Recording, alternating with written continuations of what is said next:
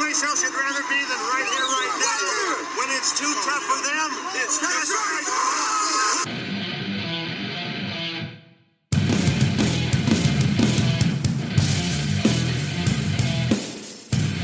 What's up, Bills Mafia? It's Joe Marino from the Draft Network, and I am your host of Locked On Bills. Good to be with you here on this Monday edition of the show.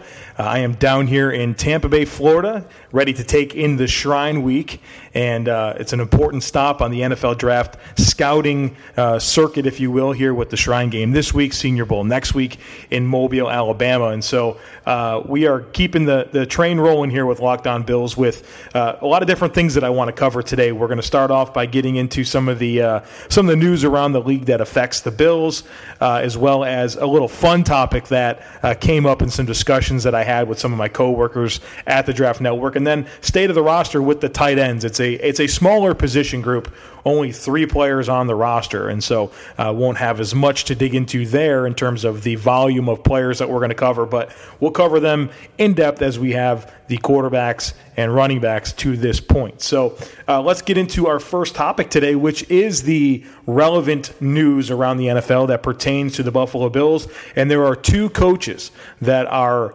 close to agreeing to terms with new teams, the first being former Bills head coach Greg Williams. He is rumored to be close to signing a deal to become the New York Jets defensive coordinator. Interesting in that him and Adam Gase are such big egos, big personalities, and guys that don't necessarily rub everybody the right way. We talked about Gase last week and how, you know, his mannerisms and his body language and the way he interacts with the media and players, it kind of seems funky. Now you got another guy in Greg Williams who is just like that, where, you know, he's a very pompous guy, a very arrogant guy, but at the same time, you have to respect his resume of good defenses in the NFL. So I get it from that perspective. But I mean, we are starting to get some situations here with the Jets coaching staff where you look at this group and you think we have some big, loud personalities, or not necessarily loud, but big personalities with big egos, and you just kind of wonder how all that works together. We'll see what they do at offensive coordinator, but with the way things are trending, some of the jokes about Todd Haley being a target because of the personality, ego type fit that you get from Gase and Williams, it's kind of interesting. So as of the recording of this podcast at 12:20 on Sunday afternoon, that deal is not done, but it seems like all indications are that Greg Williams will become the next defensive coordinator for the New York Jets. Also, the Miami Dolphins are lasering in on Brian Flores to be their next head coach. He's the next Bill Belichick disciple that looks to be getting a chance to be an NFL head coach. Hasn't been a lot of good fruit from that Belichick coaching tree, if you will, in terms of being head coaches. Flores is a guy that's been with the team, I think, for like almost 15 years. He started off in the scouting department, has worked his way up to the linebackers coach, been around Belichick, been around a lot of good football teams. I mean, so there's a lot to, you know, if the Belichick legacy and being able to replicate those things is going to work elsewhere, I guess you have a guy that's seen it very intimately for a long time. So we'll see if that works out. It sounds like the best thing about him is that he's a culture guy, and he's a guy that can truly be that CEO. So we kind of talked about that with some of these other hires about, you know, leadership, accountability, setting the tone, setting standards, setting a culture, building a culture. Maybe you get a younger guy here in Flores, but a guy that maybe has that pedigree that you feel comfortable about, and not necessarily going to be an overly involved with scheme and those types of things. He's going to trust his assistant, but he can be that true leader and CEO. So there's kind of some mixed feelings with all of these head coaching things. We got to wait and see how they all go, and they all deserve a chance to get where, you know, to materialize and see what happens. But I think there's some intrigue here with Flores and to see what he can do, specifically because I've been preaching leadership, accountability, CEO type mentality from head coaches, and it seems like that's the direction that Flores can go with Miami. The next nugget I want to mention is Tyree Jackson, Buffalo Bills quarterback. He is going to be at the Senior Bowl. Normally the Senior Bowl only brings 8 quarterbacks, but they are going to have a 9th spot available for Tyree Jackson, and he's accepted that invitation. And so he'll be in Mobile next week, which I think is a very, very big and good opportunity for him to, showcase himself in front of the NFL world. There was some rumors that he was going to transfer to a different college, and then he winds up declaring for the draft. And since he's a senior and he's graduated, or he's not necessarily a senior, but he's graduated, he'll have a chance to be in the Senior Bowl. And look, I mean, it's a really big stage. Everybody's here. The whole entire NFL world is in Mobile, and he'll get to work intimately with NFL coaching staff. And see how he does. He's very raw. I mean, you can watch Tyree Jackson play, and you can see a really exciting physical skill set. He's big. He's a guy that can whip the ball down the field. As far as he can challenge the deepest windows on the field, he can hit throws on the move. I mean, his best throws are just really outstanding. But if you watch him play, there's a lot of consistency that needs to be developed in terms of how he wins from structure, hits throws in rhythm, diagnoses coverages, throws accurately. His mechanics are about as funky as I've ever seen. So there's a lot of work needed here with Jackson. But for him to get a team to buy in and take a risk on those physical traits and think, hey, I've got something to work with here, I've got a legitimate chance to develop something here, I think him going to the Senior Bowl and accepting that invite is going to be good and big for him. And we'll keep close tabs on him next week in Mobile, and I'll be sure to give you my feedback on what I'm hearing and what I'm seeing with my own eyes at practices next week. All right, so I'm down here in Tampa. And I'm sitting in the living room, and Trevor Sickham is in the living room. He's one of my coworkers at Draft Network, along with Kyle Krabs, and we were just kind of having some discussion before the playoff games on Saturday, and got down to the idea of discussing if you were going to assemble a starting 5-man lineup from your football team and play basketball with them, which players at each position would you choose? And so I wanted to share with you my picks for the Bills. I actually put this on Twitter, so you may see my picks, but I want to give you my picks. That way we can have some interaction and hear from you on who you would pick as your players if you were going to assemble a starting basketball lineup with Bills players. At point guard, I have Trey White.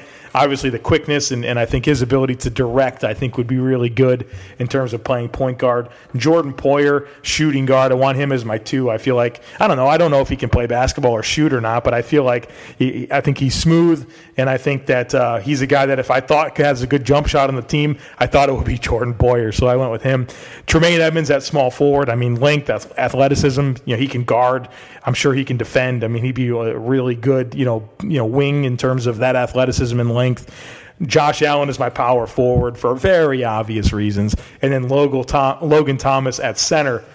Just a lot of athleticism and size and length there to be able to bang underneath the rim there. So Trey White, Jordan Poyer, Tremaine Edmonds, Josh Allen, Logan Thomas would be my starting 5 Bills players if I were to assemble a basketball team with only Bills players. So hit me up on Twitter at @TheJoeMarino. I'd be curious who you would choose as your starting front 5 or starting 5 there for a basketball team. All right, now I want to get into the meat and potatoes of today's show, which is the state of the roster, specifically focusing on the tight ends. And it's an interesting group. There's 3 tight ends on the roster. We're going to get into all of them. Charles Clay, Jason Kroom, and Logan Thomas. And talk about what these players are and if they need to be brought back and those types of things. And obviously the signature guy to speak about is Charles Clay, who I think maybe people have a lot of mixed emotions about what he's been for the Bills. He came into, as the big free agent acquisition from Miami. He signed a 5-year, $38 million contract back before the 2015 season.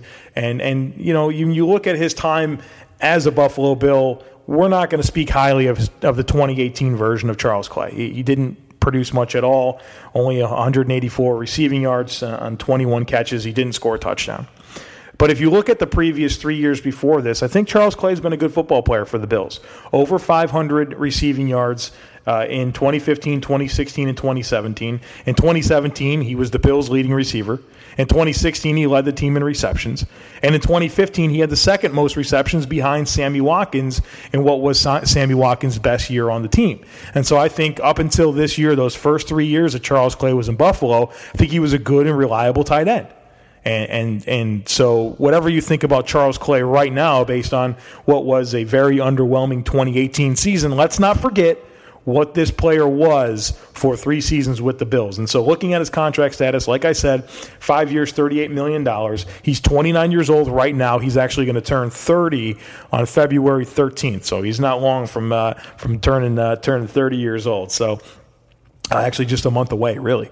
And so the thing about his contract status is that the Bills have an opportunity to get out of this thing. They can cut him this offseason, and his cap hit's $9 million. His dead cap is $4.5 million. So the Bills could literally cut him and save $4.5 million against the cap and get out of his contract early. He's an unrestricted free agent in 2020. The Bills could keep him around for 2019, and like we've talked about with some other players to this point, it's not like the Bills are in desperate need of cap space. So if you think there's some value in keeping Charles Clay around and letting his contract expire, you don't really need to cut him and save that $4.5 million if it doesn't really move the needle and help the team.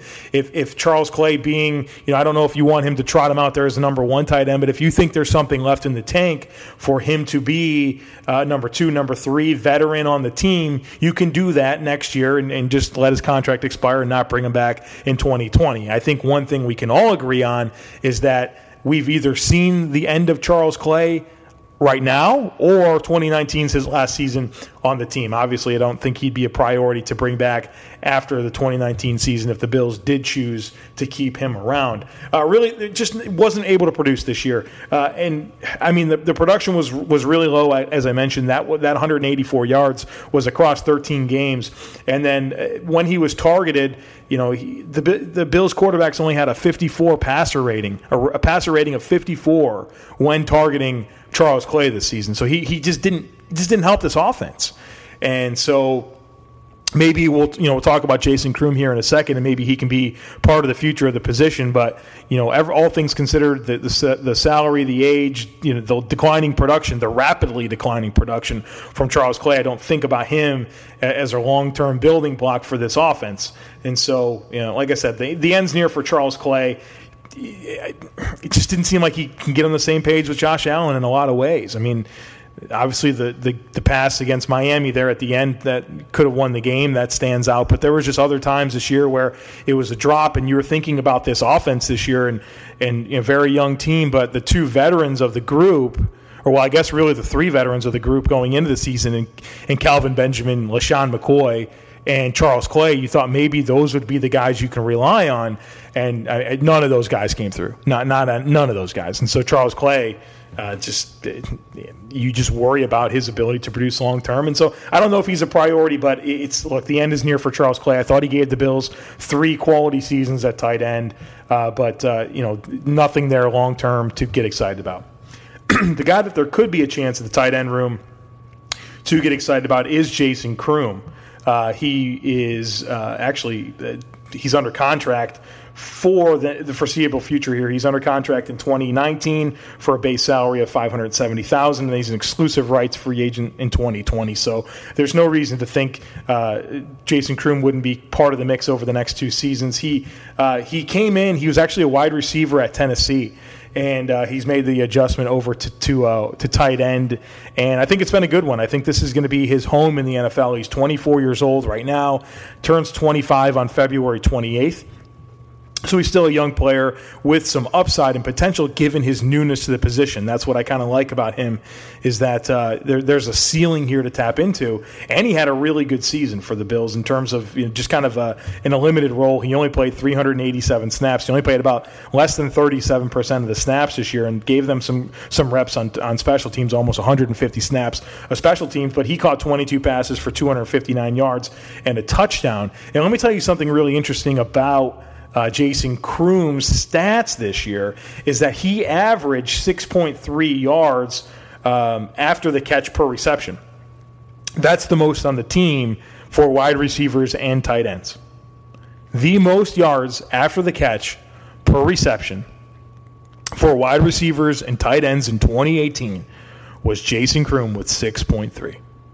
Pretty remarkable. I mean, Robert Foster was at 5.9.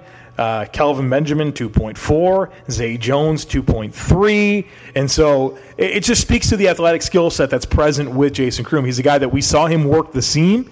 We saw some nice opportunities at the catch point where he went up and got it. But we also saw a guy that can create after the catch. And so when you have a tight end that can win at multiple levels of the field, it really helps with your spacing. And so if there's anything to be excited about on this roster at the tight end position, it's Jason Kroom.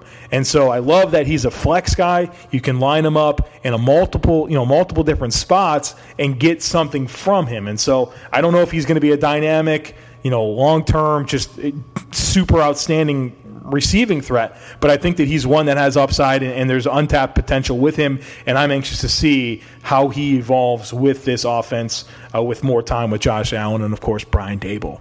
The last tight end to mention is Logan Thomas, whose contract is up. He's expired, and he's a restricted free agent, so he's free to sign with any team that he wants to. He could come back to the Bills. He's 27 years old. He turns 28 on July 1st, and he's such an interesting player because I had a lot of hope for him.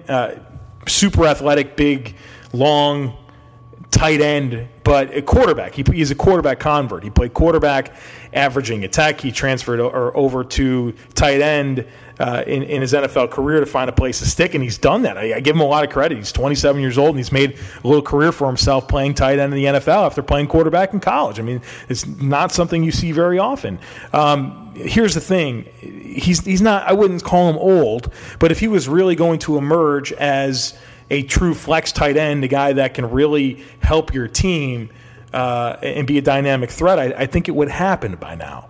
I do give him a lot of credit because he's lasted a couple seasons with McDermott. He's a carryover from the previous regime, and I think that says a lot about him and maybe what McDermott believes and sees in him, and maybe he can be a depth player. But I don't know what he's going to be looking for. I'm not sure he can command much in terms of salary, but it's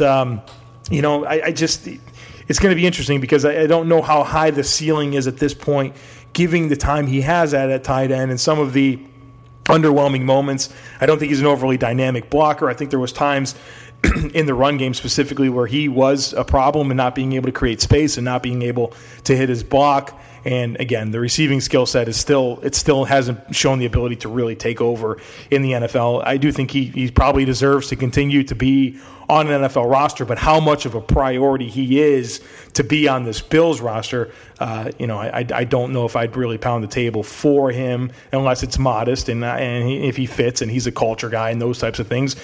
He did play special teams. He played 190 special team snaps last year, so that is important when you think about your depth players that they help you on special teams.